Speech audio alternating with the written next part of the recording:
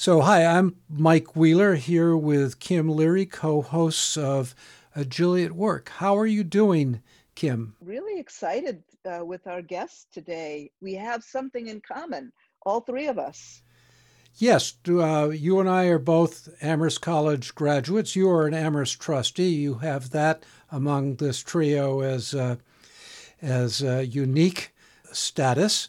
But Ethan is an Amherst College graduate as well. I don't think we're going to be talking small colleges on this, but he's doing so much interesting work on organizational behavior and most recently on how remote collaboration is going for individuals and organizations as a whole. And even as we're talking about the world of work, it turns out that the small college that we went to, all three of us, is exploring these same issues too, of the virtual classroom of the present and where will it be in the future.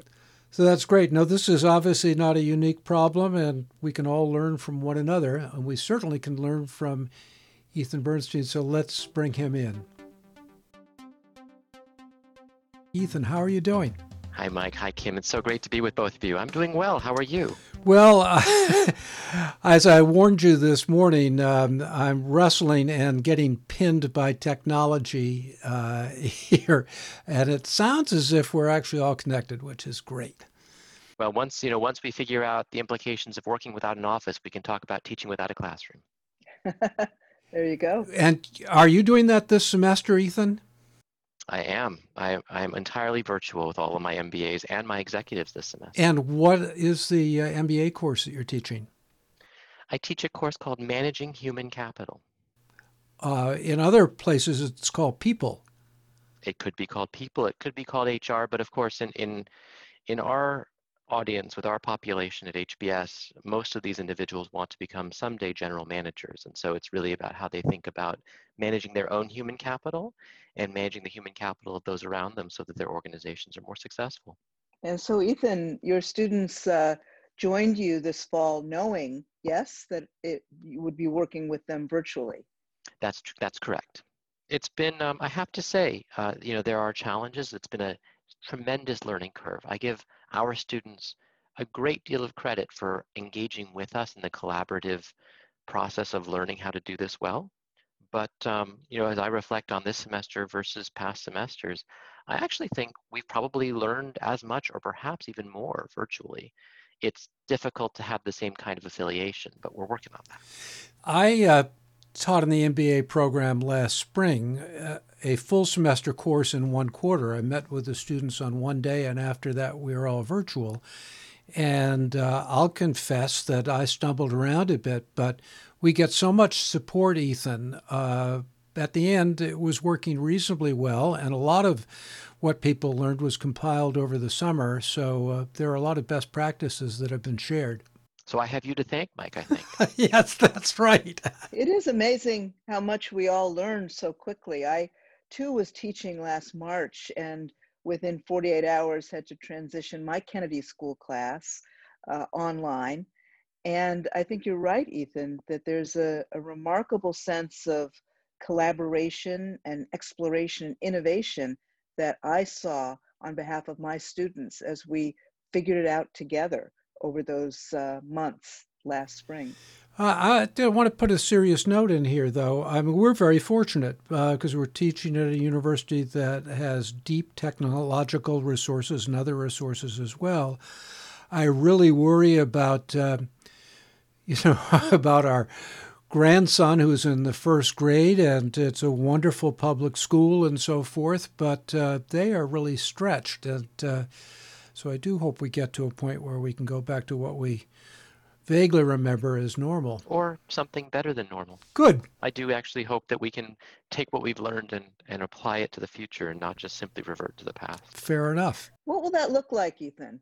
What have we learned that you think we would be well advised to at least consider carrying forward into the future? Oh, well, I am not an expert on the future of education. There are those like Michael Horn, who I know well, who have given that great thought. I will say, there are many constraints that I think we've had as I reflect on the way I was educated and then the way my 8-year-old and my 2-year-old are being educated. There are lots of constraints: when the school year starts, when the school year stops, what a week looks like, that have been based on the idea that we should all be synchronized and together in person for all the moments of education.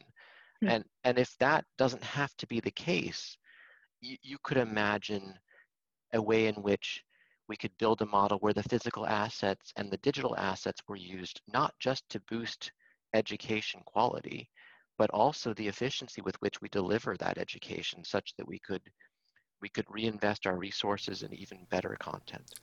Let me make a transition here, and I love your optimism, but I'm hearkening back to an article that you co-authored for the Harvard Business Review, I think in July of 2020, and it was about the downside at working at home. So, on one hand, you've described the side of the coin that says we might be able to teach much better in the future, but if we're doing it from home, Ethan, there may be some downsides. Can you tell me about the study and whom you were working with?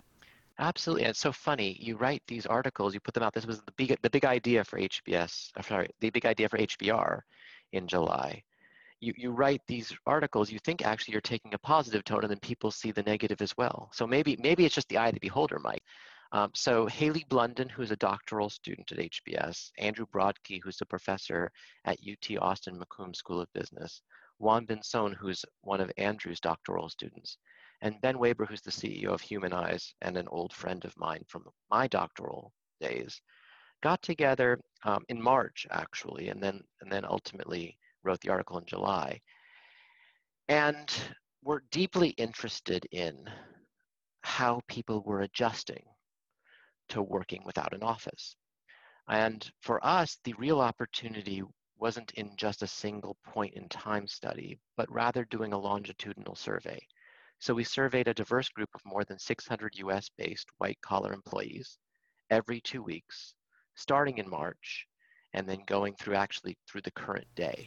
And this is the same set of people that you're always talking to. Is that correct? That's right. So we've kept the same group all the way through, so we can actually see how they've adapted. And they're not a representative sample, but we think of them as a diverse set. They're roughly half women and men, roughly half married, about a third of them have children, about 40% managers, 60% frontline employees. They're all working virtually, so they hopefully speak to a lot of the people who'd be listening to this podcast. Did you have a hypothesis, or was this just let's see what's going on? The fun part about having 4 co-authors, we all had hypotheses. I should start by saying what we wanted to measure was all the typical things we in the OB world would measure. So we measured job satisfaction and work engagement and own performance perceptions, how much conflict they felt, how much stress they felt, how many negative emotions were coming out of the workplace. We asked them about their current living situation. And then we took all of that data on the survey. And you know me, Mike, I'm only so much a fan of surveys. I like quote unquote real data too, real data showing actual activity of human beings at work. And so we compared that with 2 other data sources, one from Ben, so actual network data from several organizations of how people were digitally working together.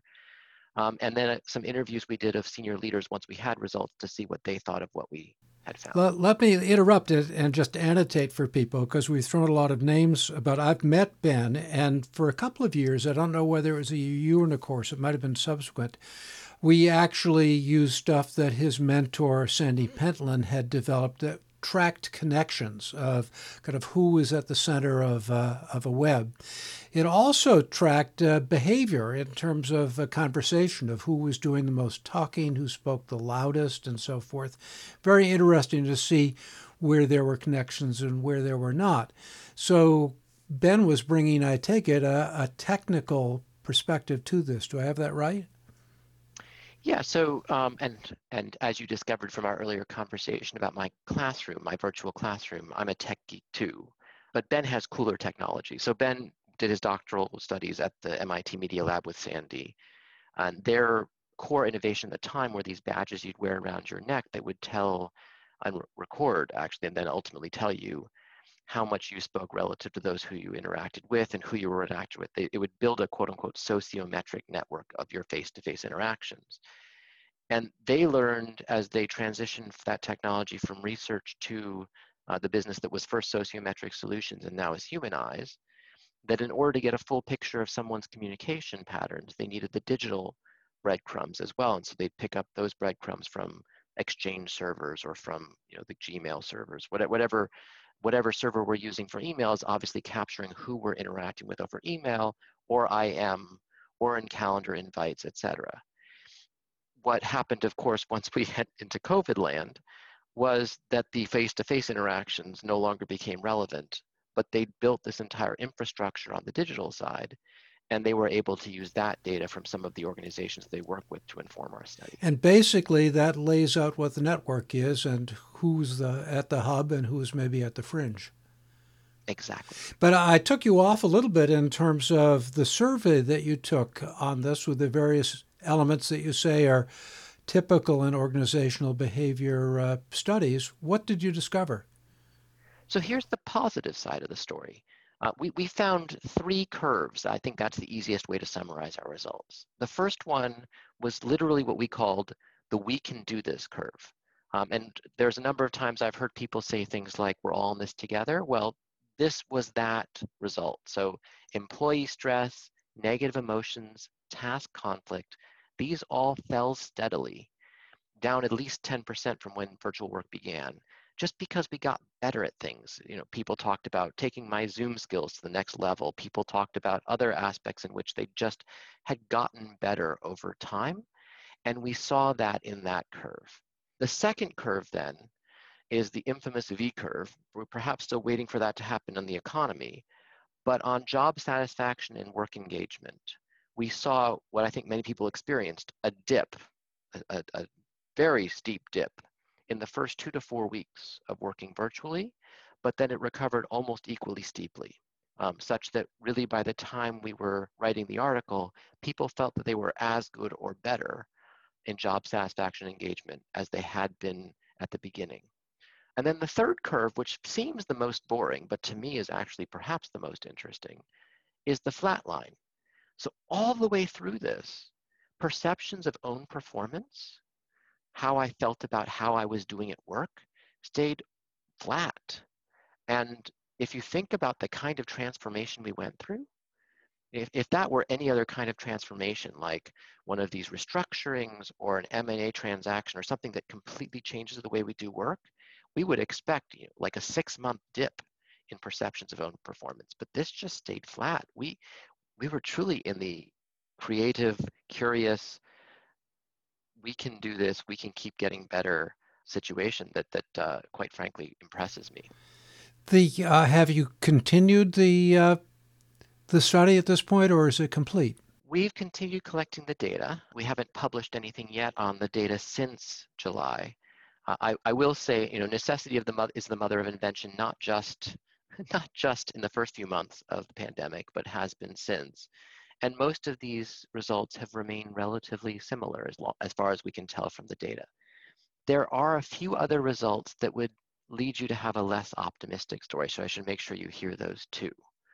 We saw, primarily actually through Ben's data, that work days were at least 10 to 20% longer, at least in the initial stages, and it seemed as though we were actually getting better on that, and I think we're once again tending towards longer work days in the more recent surveys. Kim, apparently it's not in our imagination that we are working longer days, and here you are working several different jobs simultaneously. Anything that you've heard from Ethan before that surprises you or confirms things that you already know or questions that you've got? Well, Ethan, it's just so fascinating, both the method of how you sample people a bit over a long period of time. So you really get a sense of that trajectory. And in some ways, it's both reassuring and also surprising at how well we've coped. These last few months have been concurrent, overlapping, multiple crises. And yet it sounds like, as we've in some ways might expect of ourselves.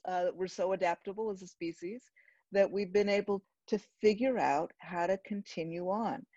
So I'm wondering if you might tell us about the people who are doing really well in your sample and the people who are having the most challenges. It's an excellent question because everything I've talked about so far has been in averages. Mm-hmm. And they're obviously averages mask individual experiences. So we did actually do some cutting of the data. And we found things that we expected and found things we didn't. So we expected and found that respondents with spouses fared better. They had a support Mm-hmm. system, and that respondents with children fared worse because those children were probably at home and not at school. And that's not that we say we don't love our children, but it does make working without an office a lot more challenging. Yes. We also found, though, as we thought, because there was so much talk about it, that people who were quote unquote introverted, or people who were high on introversion relative to extroversion, as we might say from Big Five perspective, would prefer this relative to their more extroverted peers. And we didn't find that introversion was a predictor of adaptation to the virtual world. What we found instead that agreeableness was the best predictor of adaptation and narcissism the worst. Which, as you think about it, actually makes some sense. Perhaps the reason the two of you are doing so well is you're so agreeable. But that was, I think, probably the strongest finding we had in terms of the question of de-averaging the results. So Ethan, maybe this is a little premature, but when you look at this data and realize it's an ongoing study, I'm wondering what the takeaways are, what the prescriptive advice would be, both to individuals and the collective group that is collaborating. Is it too early to draw some inferences about how we can do better and be happier without working 20% harder? Yeah, so we had several hypotheses, let's say, about what's different this time. Because you'll remember, I mean, you've seen workplaces, as I have for over many generations, of this virtual work phenomenon. And in the past, this hasn't really worked. And this time it seems like it is mostly working. And so one of our hypotheses is that it matters that we're all in this together, that Mm-hmm. that there aren't any second-class citizens, that the constant comparisons we previously had to the office, oh, look at that person, you can see their kid walking behind them. That would never happen if they were more professional in the office. We don't have that conversation because we literally are all in it together, and our reference points are therefore together. And the technology, quite frankly, as much as we like to complain about it, is better enough that it supports all of it. So that's part of what's different this time, and that's one of the things that we would conclude. So Ethan, I wonder though, what if in any of your interview data, or just maybe some of your musings, what does it mean to us that these days we're looking in not at people's offices in many instances, but at their homes and their dining rooms? We're seeing where people actually live. We may be all in it together, but we don't all live in the same houses. And I'm wondering what your data might tell us about that experience of comparing and contrasting. So we did have a lot of free text responses that we coded, and most of them relayed a desire for affiliation, and some of them referenced their ability to affiliate based on what they're learning about somebody they might not otherwise learn about in the office. But also, like, you can only have so many Zoom happy hours, one person said. You know, it's a little bit harder to turn off work outside of working hours because we're at home. I'm trying to achieve, quote, more focused time, and it simultaneously achieve, quote, more flexible time with family. And that's both easier because I'm not commuting and I'm around, but harder because it's not sort of done for me. I have to be more deliberate about it. And so, you know, one person did say, you know, it's weird how normal all of this has become. Like, and he even said the virtual meetings, the emails, and everyone looking grungy.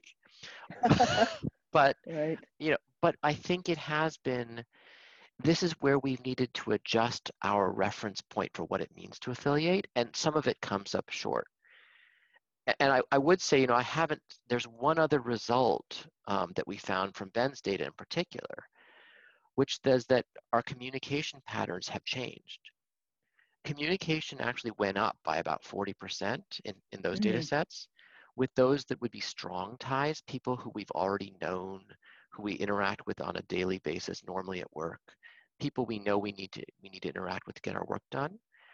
But that communication is down at least 10%, and in some cases much more, with weak ties, those people who we just sort of trip upon if we were together in the same space, co-located, co-present physically.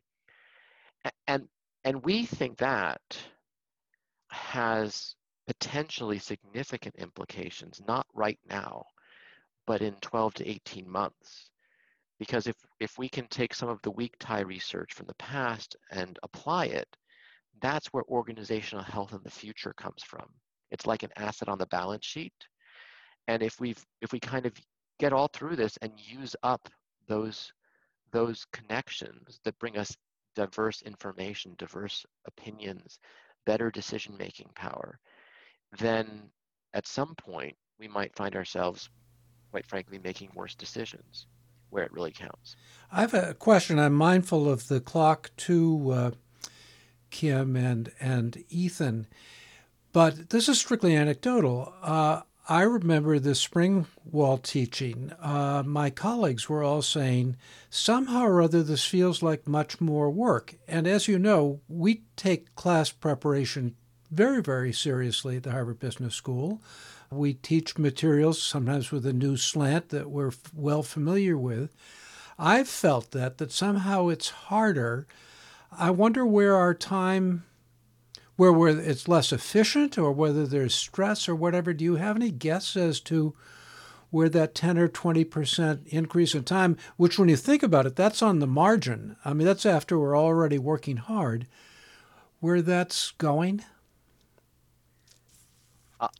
Anecdotally, from my own experience, Mike, I have spent a lot more time teaching this semester than I have in the past. And that's not time in the classroom. The time in the classroom is the same. It's actually less. I don't have to walk to the classroom. I don't have to drive to the school.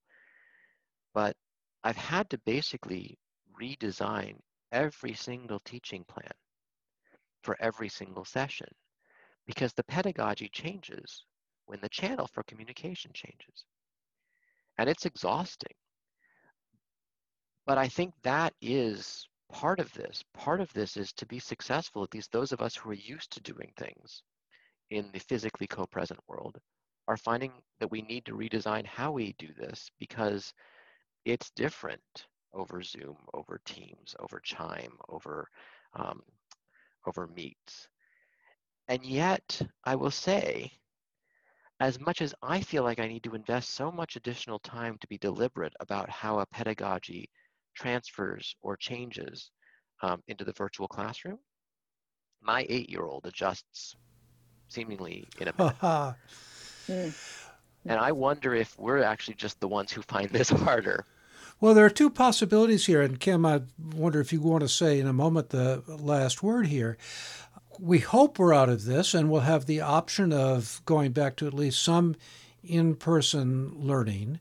But the investment that you're making now could pay off in a couple of ways. One is if we're ever in a situation like this again, we've learned some important lessons. Two, if we're thinking about a hybrid approach to education that could be more virtual or more in person or whatever, we've certainly learned to do the virtual part better. Any last thoughts or questions, Kim? Well, just that I think it's terrific the way in which you're giving us a glimpse into both our current lives, our current selves through your research, Ethan, and also these possibilities for the future. I mean, as Mike said, we don't know what the future will bring or what particular future is immediately ahead of us. But I am struck by your optimism that there is something about gaining comfort within this virtual world that we'll be able to use to our benefit, even when a number of our meetings and classes return to being face to face. And your optimism gives me hope. Likewise for me, but Ethan, any last word from you, maybe on something that we haven't gotten to this time and we get to in a further conversation down the road? I think this remains an open question, but I will say I don't think most organizations are going back. They have made permanent decisions about their real estate portfolio. Some companies have already cut back their real estate portfolio by almost a third and plan to go to a half. Those decisions don't just get turned on and off. And so, yes, a vaccine will change the way that we think about being able to have the flexibility and freedom to do this or that, virtual or in person. But I think the office is going to be much more an add-on than a default in the future. And quite frankly, I'm kind of in favor of that because I've been spending a lot of time, as I said, making this virtual muscle work. And we know something about muscles. We don't exercise them, they go away. So I hope that we consider how we keep this muscle and re-energize our in-person muscles at the same time. Well, that is a wonderful note to end on, Ethan. Thank you so much for joining us and also for the work that you're doing both in your research and in the classroom. So we really appreciate having you on board. Thank you, Ethan. So, Kim, great to have a little Amherst College reunion, even though we're from very different classes. Ethan is doing just wonderful stuff, don't you think? Indeed. To be able to maneuver through this world and then to be studying how the rest of us are maneuvering through this world is really quite something. And I think we've heard something truly extraordinary here about the way in which people adapt. We know that on the one hand, but just to hear the stories of how people have found their way back into an experience of productivity, and also how we're in the midst of finding ourselves potentially into something brand new as we adjust, post-vaccine to choices that we'll have about whether we're working virtually or whether we go back in the office. And clearly that's going to be, the balance is going to be shifting, as Ethan told us.